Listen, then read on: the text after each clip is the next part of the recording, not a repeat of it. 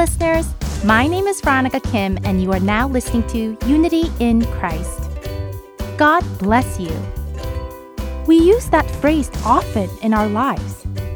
Evangelists on the street or in front of grocery stores use this phrase often. This was a phrase that I heard often even before I started attending church. But is the blessing that the person saying it the same as the blessing that the person hearing the phrase is thinking of? The blessing that the Bible talks about is very different from the blessing of this world. When evangelists say, God bless you, they really mean, believe in Jesus Christ as our Savior and receive the blessing of eternal life from death. But when people of this world that do not know Jesus Christ say this phrase, it means, believe in Jesus and receive the blessings of the worldly things that make your life comfortable. For example, having all the food to eat, having everything you need provided for you, and having no worries in your life. This is what I believed this blessing was at first. But let's say that you believe this way. But after you attend church and study the Bible, shouldn't your understanding of what this blessing is change? What is our purpose for believing in Jesus Christ? We will continue this discussion after the first song.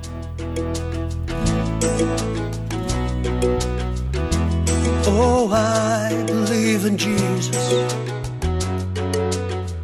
I believe He is the Son of God. I believe He died and rose again. I believe that He paid for us all. And I believe that He's here now. Standing in our midst with the power to heal and the grace to forgive. Oh, I believe in Jesus. I believe He's the Son of God. I believe He died and rose again. I believe He paid for us all. And I believe that He's here now, standing in our midst. He with the power to heal now, and the grace to forgive. Oh, I believe in Jesus. I believe He's the Son of God. I believe He died and rose again. I believe He paid for us all. And I believe that He's here now, standing in our midst with the power to heal now and the grace to forgive. And I believe that He's here now, standing in our midst. He was the power to heal now and the grace to forgive.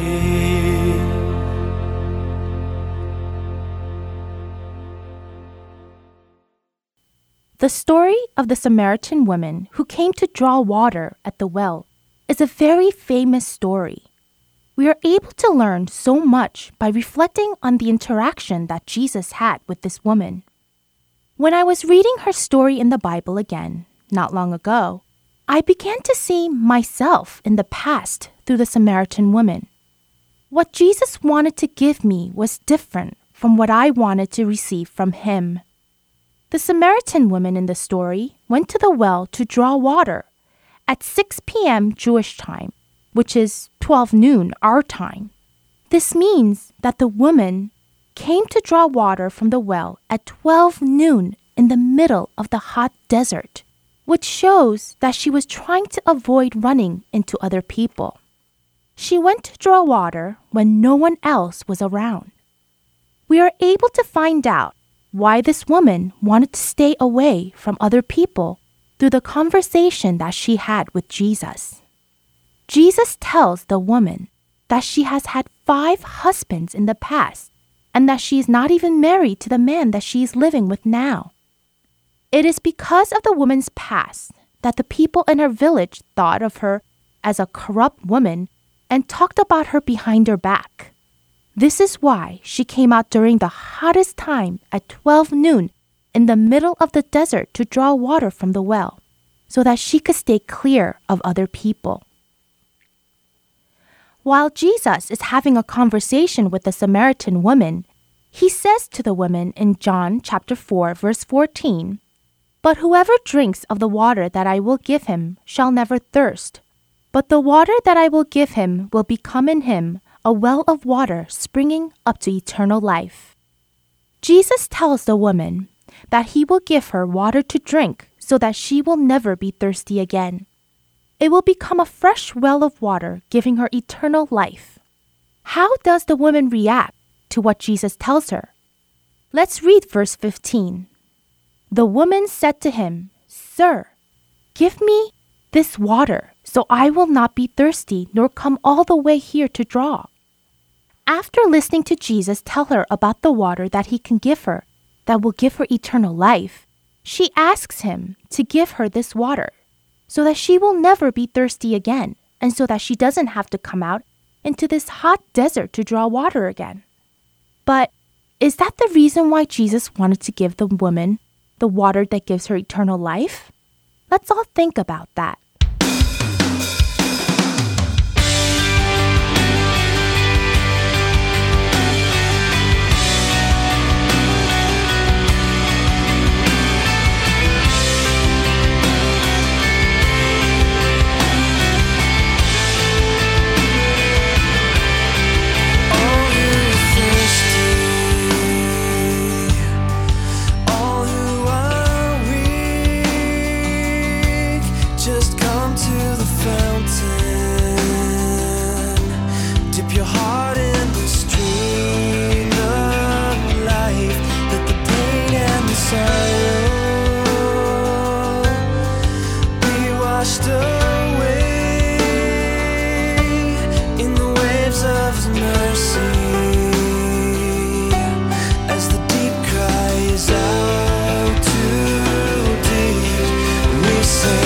Come, Lord Jesus, come.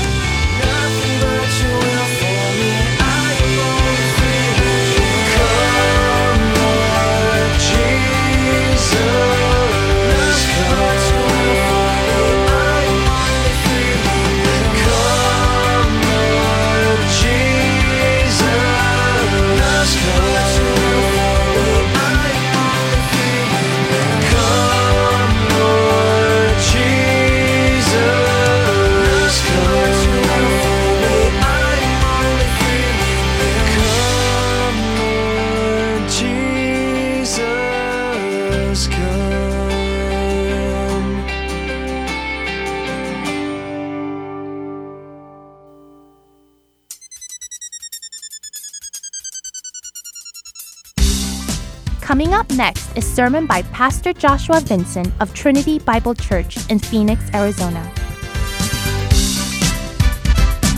Today's topic is Jesus Tells 3 Parables, Part 1, based on Mark chapter 4, verses 21 through 34. I hope you have a blessed time with Pastor Joshua.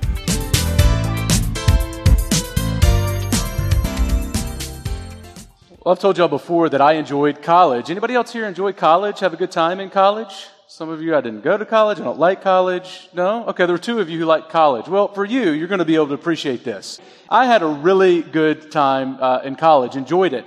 And not only did I have a lot of fun in making relationships, spiritually, it was a really rich time for me. I learned a lot, experienced a lot of God, and grew a lot, I think, in maturity. It all started really my freshman year, where I ended up going to this gathering of Christians where they said, "Hey, you're a freshman in a warm body. Would you like to be on the leadership team?" And I was like, yeah, that sounds like something that would be good for a resume. So signed up for the leadership team, started a Bible study on my college campus.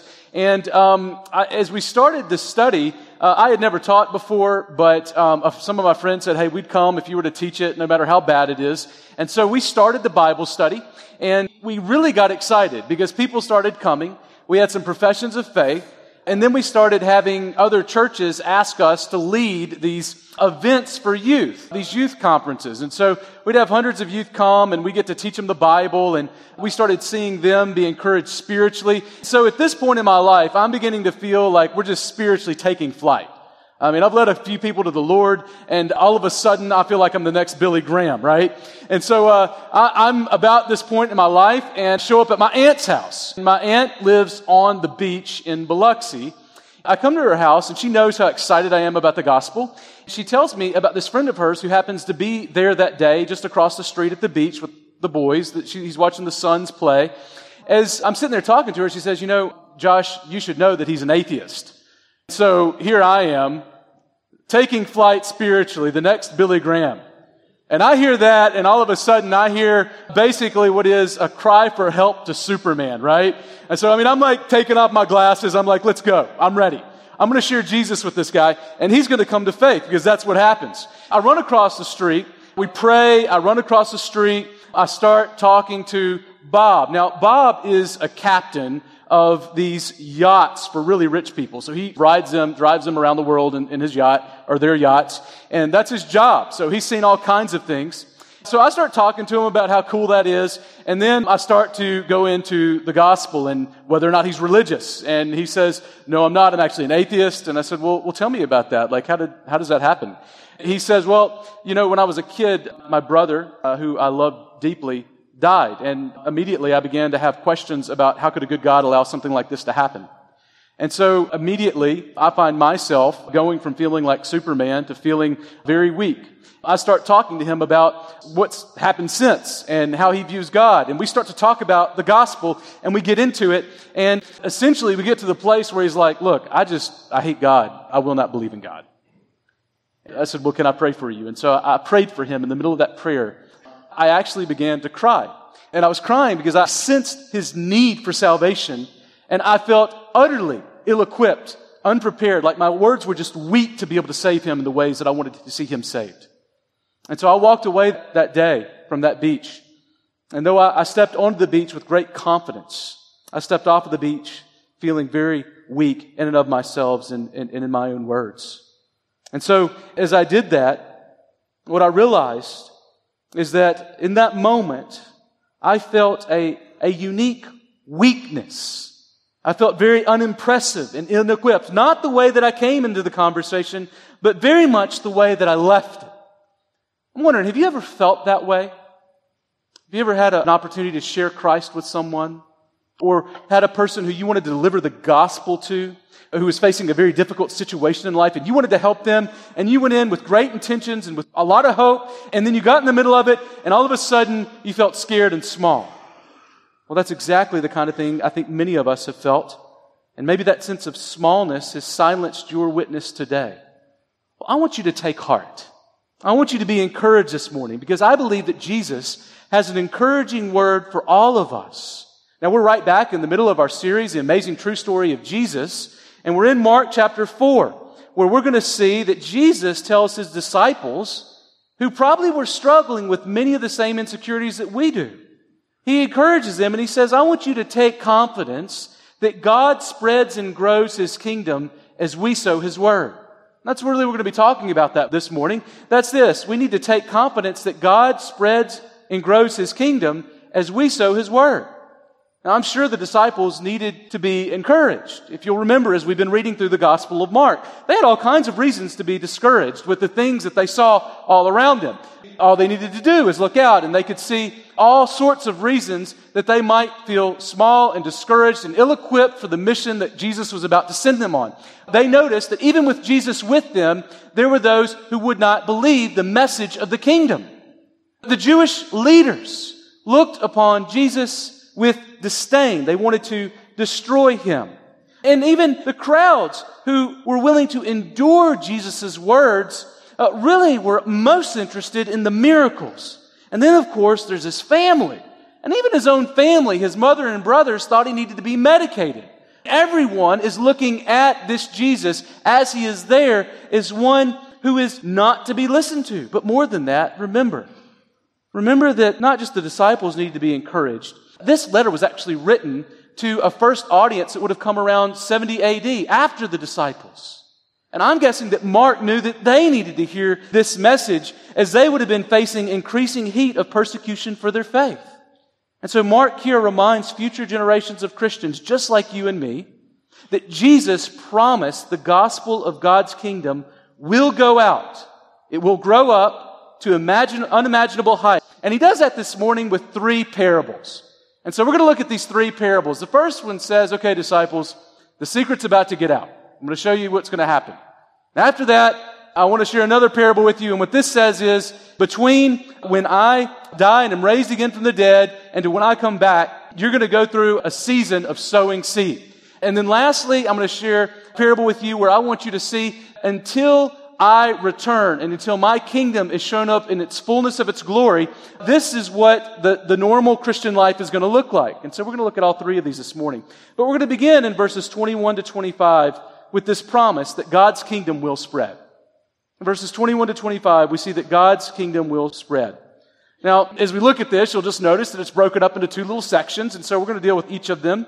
The first we find in verses 21 to 23, and look there with me again in God's Word.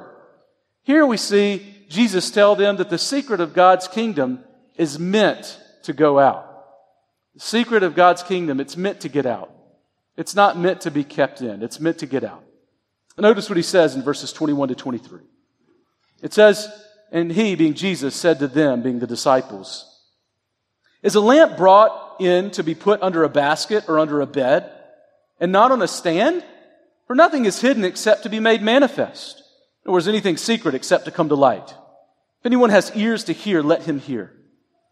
Now, here we see this first section of the parable. And Jesus, as you know, has been speaking in parables since Mark 3, and those, of course, are stories really about natural events that prove or teach spiritual truths. And so here he begins with his first of the parables. A parable about the secret of the kingdom of God being compared to a lamp. Now, as you think about a lamp, maybe in your mind you have like a camping lamp, a lantern of some sort, right, with some kerosene in it. This would have been a clay lamp that would have had an exit where fire would have come up out of. And clearly, as we know, just back then, a light has never been meant to be hidden under a basket or a bed. See, light intends to reveal, not be hidden. Light is meant to be lifted up on a stand so that those who are in darkness can see. That's the purpose of a light. Now, so far in Mark's gospel, you might think that Mark is fixated on secrets, right? I mean, who doesn't like a good secret? Anybody here like a good secret? I know you do. Like, if you've ever had somebody come here, I got a secret I want to tell you, can't tell anybody. How many of you go, oh, no, I'm not interested in that kind of thing? No, all of us are like, well, secret. Well, I want to hear that. Well, so far, Mark has been full of secrets. And we have drawn in close to see what this secret of the kingdom is. And so maybe you think that really that's all that Mark is interested in. He's interested in secrets and keeping secrets. Jesus' gospel thus far might look to you like Area 51, no-fly zone for outsiders. The gospel might look a lot more like a top secret or the top secret formula to Coke, where you got like 2 people that know what it is. I mean, at this point, Jesus has shared the secret of the kingdom with 12 disciples, with all of the crowds that have pressed upon him. And so why is it that Jesus is keeping it in so tight? We know that so far Mark has told us that Jesus commanded the demons not to reveal who he is. And then when he speaks to outsiders, he uses language that is veiled in parables. So much so that even the disciples say, I know the parables are meant to confuse them, but we need a little help here. And so, maybe some misunderstood that Jesus meant that they should keep the gospel of the kingdom of God a secret, and that's what he intended. I mean, Mark 4:11 that we just read earlier last week says, to you, being the disciples, has been given the secret of the kingdom, but for those outside, everything is in parables. And I believe here Jesus wants to address this idea that maybe they're thinking that Jesus intended them to hunker down and guard the truth in such a way that you keep outsiders out. And maybe they were singing, as they thought of this little light of mine, I'm going to hide it under a bushel. That's right. And Jesus responds, hide it under a bushel? No! See, the messianic secret that Jesus has kept during his earthly ministry came locked and loaded with an expiration date. And that's what he's telling us this morning. One commentator who is very helpful, R.T. Francis, says this. He says, like the organizer of a treasure hunt, he hides things in order that they may be found. See, this secret entrusted to a few is destined to be manifested to all very soon. And this secret centered on Jesus' work of living a perfect life on our behalf, dying in our place on the cross, and being raised again from the dead to declare that Jesus has bought and purchased for us reconciliation with God. That's the gospel. See, the gospel reveals God's hidden plan for redeeming sinners to himself. And Paul says the secret was blown wide open.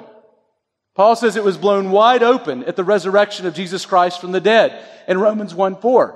Maybe you've seen this before. In Romans 1:4, Paul says Jesus was declared to be the Son of God in power according to the Spirit of holiness by his resurrection from the dead. You see that? It was openly declared to be the Son of God in power. So please hear me.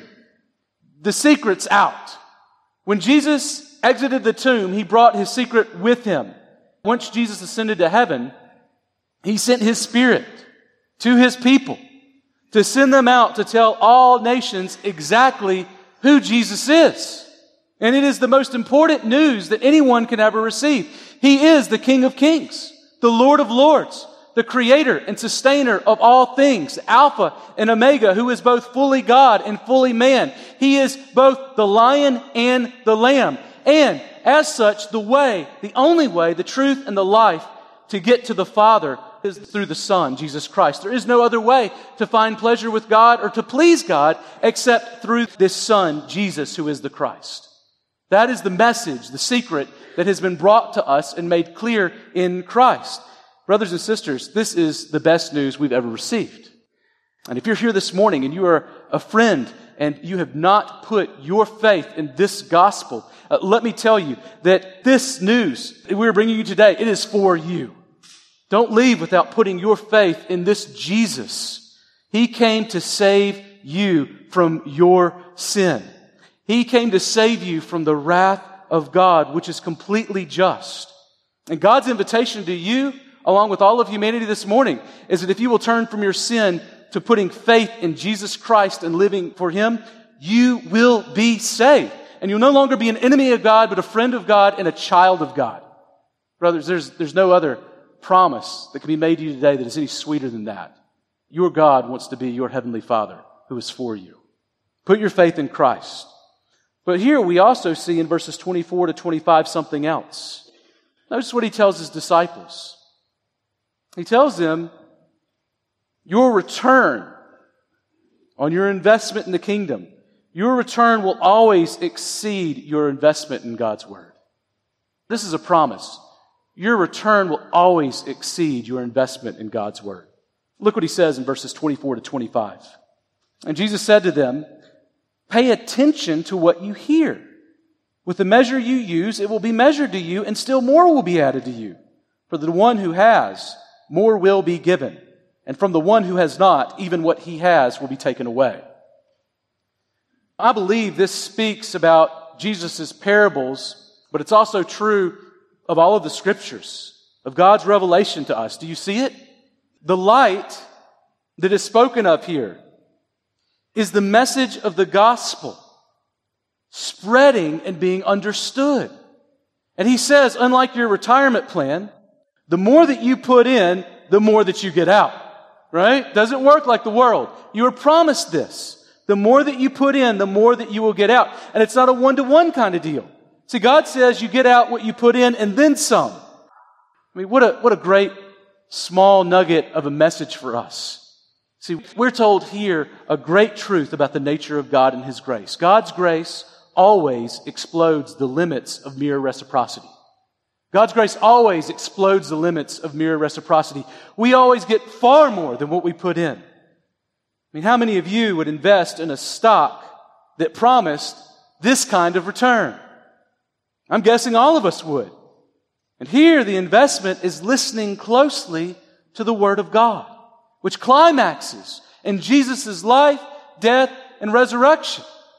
And the more time and energy that we invest in understanding God's Word, the more that God Himself promises to entrust us with concerning and understanding His Word.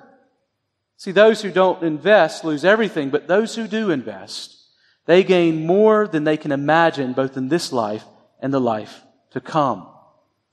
Now, later in 1 Corinthians 2, Paul is going to tell us that he has been given the task of communicating those messages, those secrets, those things that have been hidden from eternity's past to those who have ears to hear. And he says those who have ears to hear are those who have the Spirit of God dwelling in them. And so if we have the Spirit of God, what we are told is we have the ability to understand God's Word. We need teachers. We need gifted helpers in the church to help us to understand better. The Spirit works in community, not just in individuals. We need that, but what we are promised is that understanding is there for you and for me. We are promised that. The more that we put in, the more that we will understand. You know, this is one reason that our church is put so much energy into teaching the Word of God. I believe we live in an age and a day where people do not value words. We're kind of tired of words, right? We're barraged with messages constantly, and I believe that we have lost the value and the beauty of the fact that we have the very voice of God that has come to us in the Bible. And so we want to constantly be about the business of bringing people's attention back to God's revelation of Himself. And so we have all kinds of ways to do that. You'll notice we have equipping classes constantly. We have equipping classes on Sunday morning where we have gifted teachers taught by gifted men who spend many hours in preparation, who have given their lives to teaching because they want to help others see and know God. We have opportunities. We actually have teachers who come on Saturdays once a month to our equipping classes. We just had one this weekend. I had a brother spend a lot of time preparing to be able to train others in the Word of God so that they can think more deeply about how God's Word can help you shepherd others and breathe life into others. And the reason he gives his life to do that and volunteers his time to do that, and all these men do this, is because they really believe that your life will be changed as you listen to God's Word and as you hear God's Word more clearly. And that the more that you hear, the more that you're ready to receive. And we do the same thing with our equip classes for men preparing for vocational ministry. See, all of these classes, our women's Bible study classes, these are all, it's not just because we have a lot of people who like to teach. It's because we really do have confidence in the power of the Word of God. Brothers and sisters, maybe this morning you have grown cold to the Word of God, and what you need is really more of God's Word. You need to put more of your heart into it, trusting that God has made a promise that He has sealed you with His Spirit so that you will see more of His Word. And as you see more of His Word, you will see more of His Son, Jesus. And as you see more of Christ, the more enamored you will be. The more in love you will fall. The more that you will want to change the way that you live forever, because there is nothing like Christ. And we cannot get to Christ except through His Word. But we see something else here. Something glorious. Notice that God makes us another promise that is encouraging. In verses 26 to 29, he shows us this, that God's kingdom grows by God's power through God's word. God's kingdom grows through God's power through God's word. Now look what he says in verses 26 to 29. Hear the word of the Lord. He says, and Jesus said, the kingdom of God is as if a man should scatter seed on the ground. He sleeps and rises night and day, and the seed sprouts and grows. He knows not how. The earth produces by itself first the blade, then the ear, then the full grain in the ear. But when the grain is ripe, at once he puts in his sickle because the harvest has come.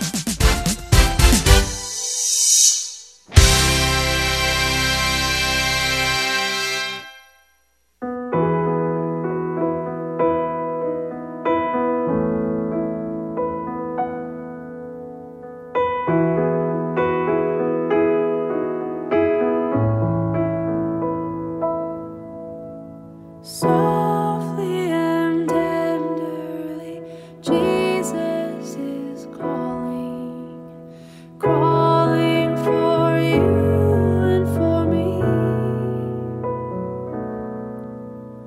See on the portals, he's waiting and watching for you and for me. Come home,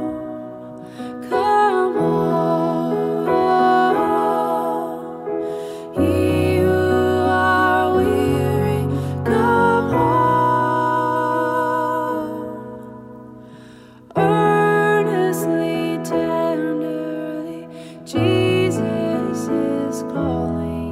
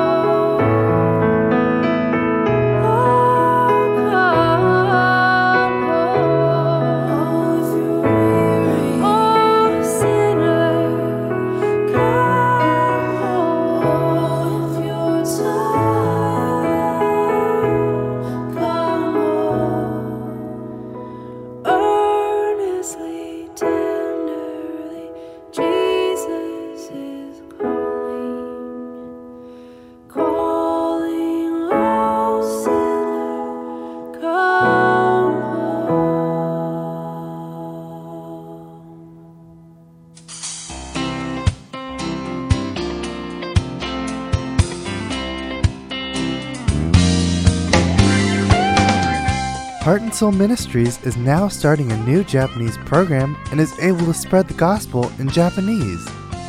If you know anyone that is fluent in Japanese, please let them know of this program. We hope that they will be able to hear the gospel of Jesus through our CDs. If you are interested, please contact us at our office. Our office number is 602-866-8999, and our email address is heartandsoul.org@gmail.com. Thank you.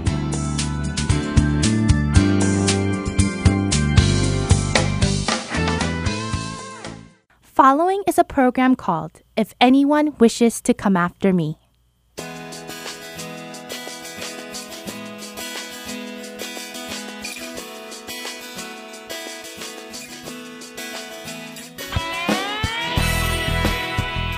Hello, listeners. This is Brian Winston, your host of the series, If Anyone Wishes to Come After Me.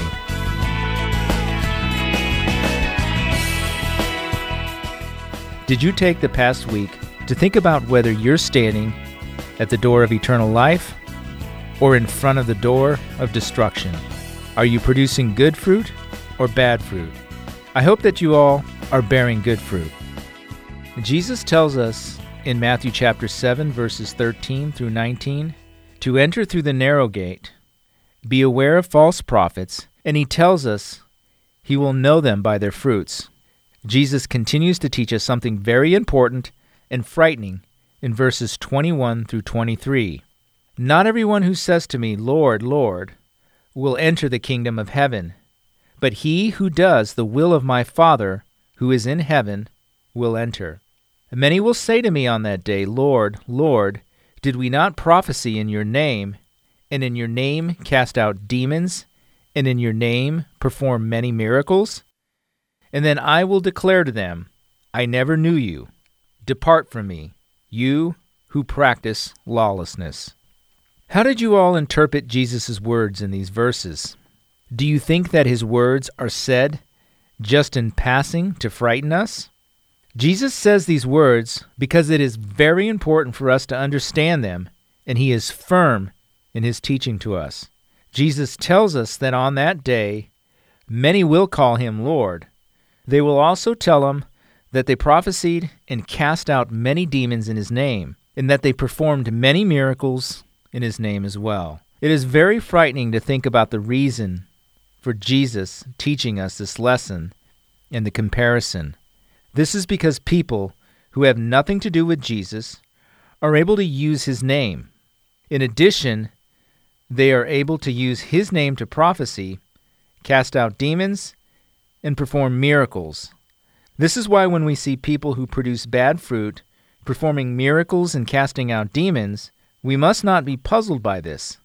Sometimes people say, what the person is doing does seem a little weird, but they are only able to perform miracles and cast out demons through Jesus. So let's trust them. But we must remember that Jesus teaches us that there will be people out there who have nothing to do with him, yet they can perform these miracles. Jesus tells us that he will say to these people, I never knew you. Depart from me, you who practice lawlessness. There are still people like that today that are able to perform miracles and prophecy using Jesus' name. They are able to predict correctly and able to cast out demons. How are we able to tell them apart from true followers? As we discussed from the last lesson, it is from their fruits. We are able to tell them apart by the fruit that they produce.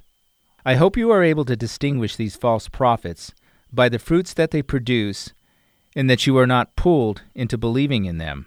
One must remember that a false prophet is not always part of a heretic denomination.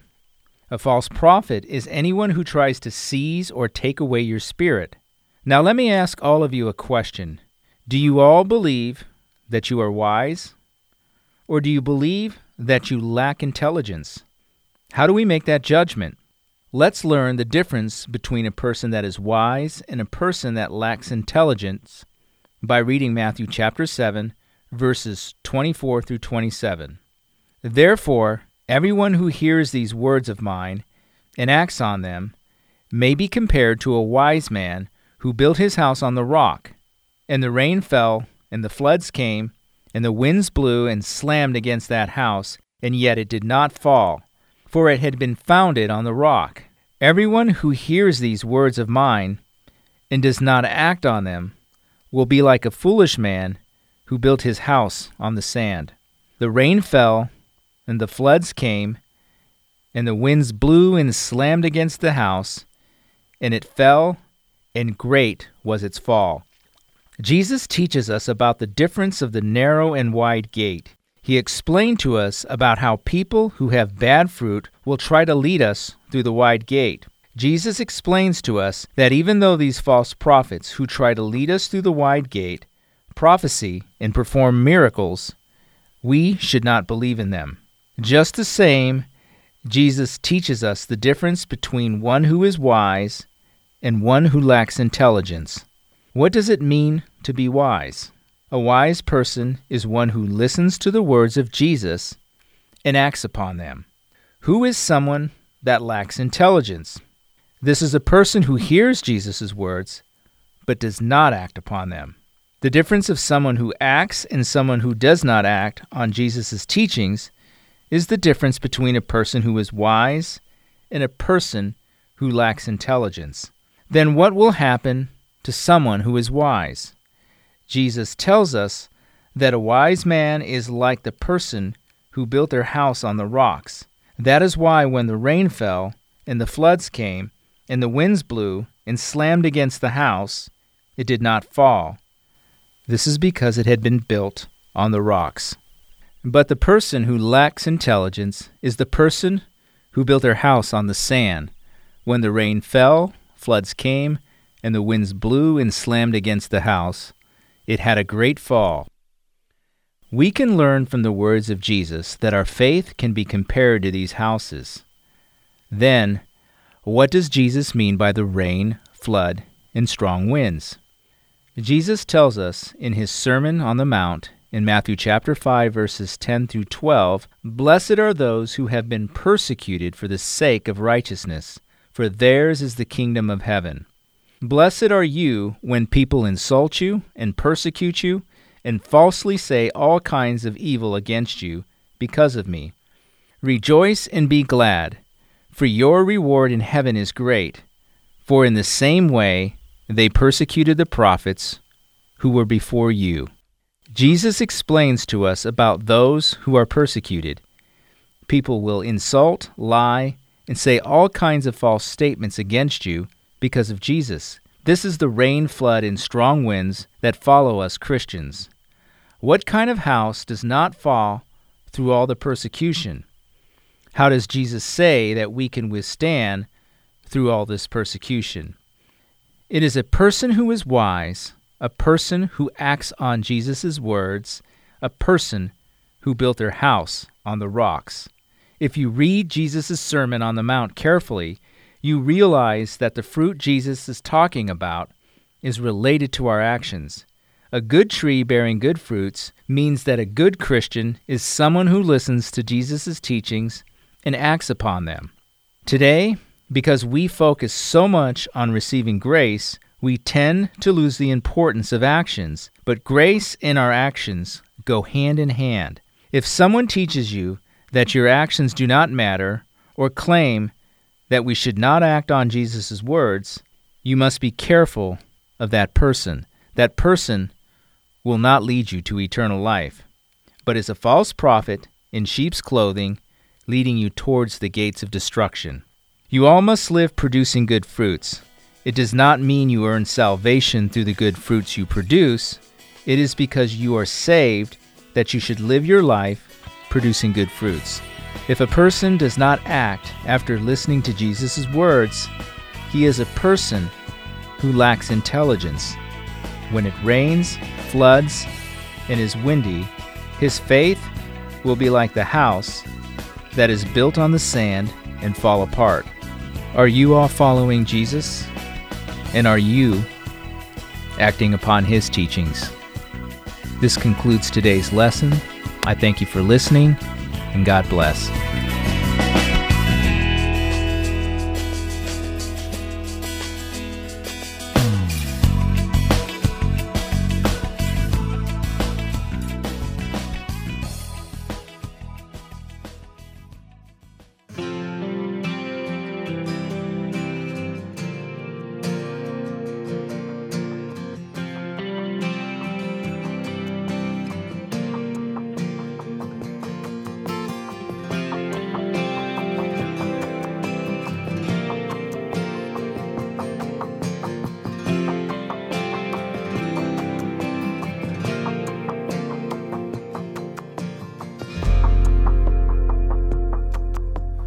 Light of the world, you step down into darkness.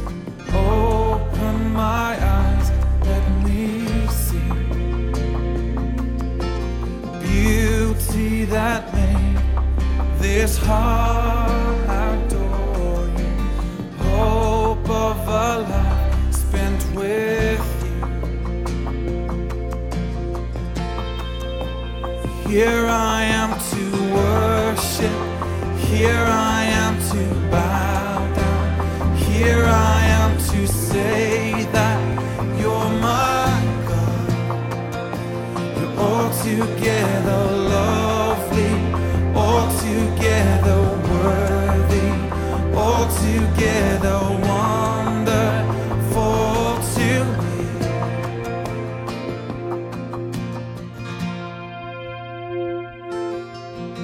King of all days, oh so highly exalted, glorious in heaven above. Humbly you came to the earth you created, all full of sin became poor.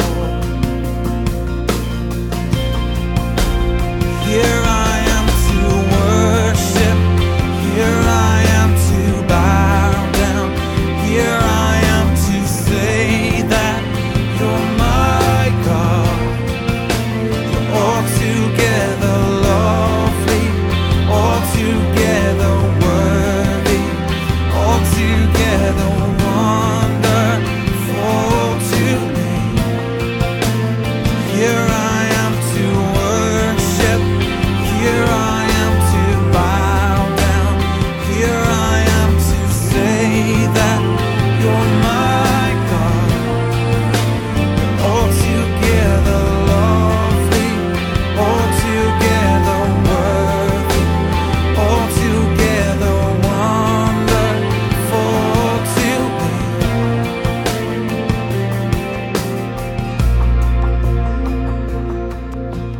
Never know how much it cost to see my sin upon that cross.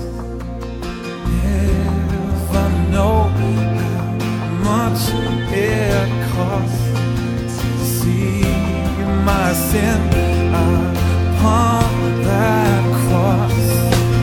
Never know how much it costs to see my sin upon that cross. Here I am to worship, here I am to bow down, here I am to say that you're my God. You're altogether lovely, altogether worthy, altogether wonderful to me. Here I am to worship, here I am to bow down, here I am to say that you're my God. You're altogether lovely, altogether worthy, altogether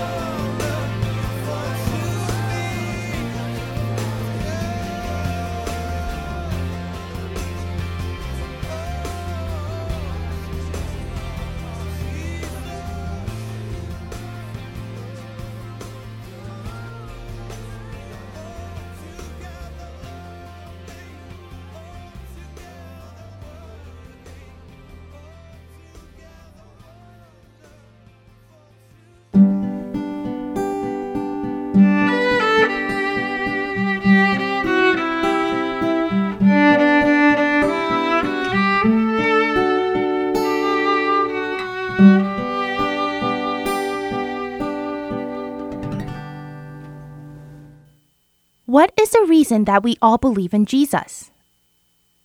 Is it so that we don't have to do the things that we don't want to do in this world?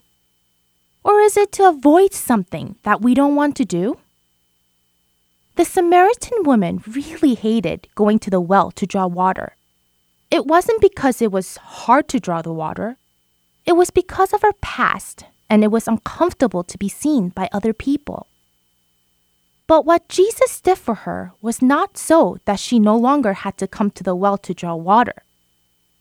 What Jesus did for her was so that she no longer had to avoid other people by coming to the well at the hottest part of the day.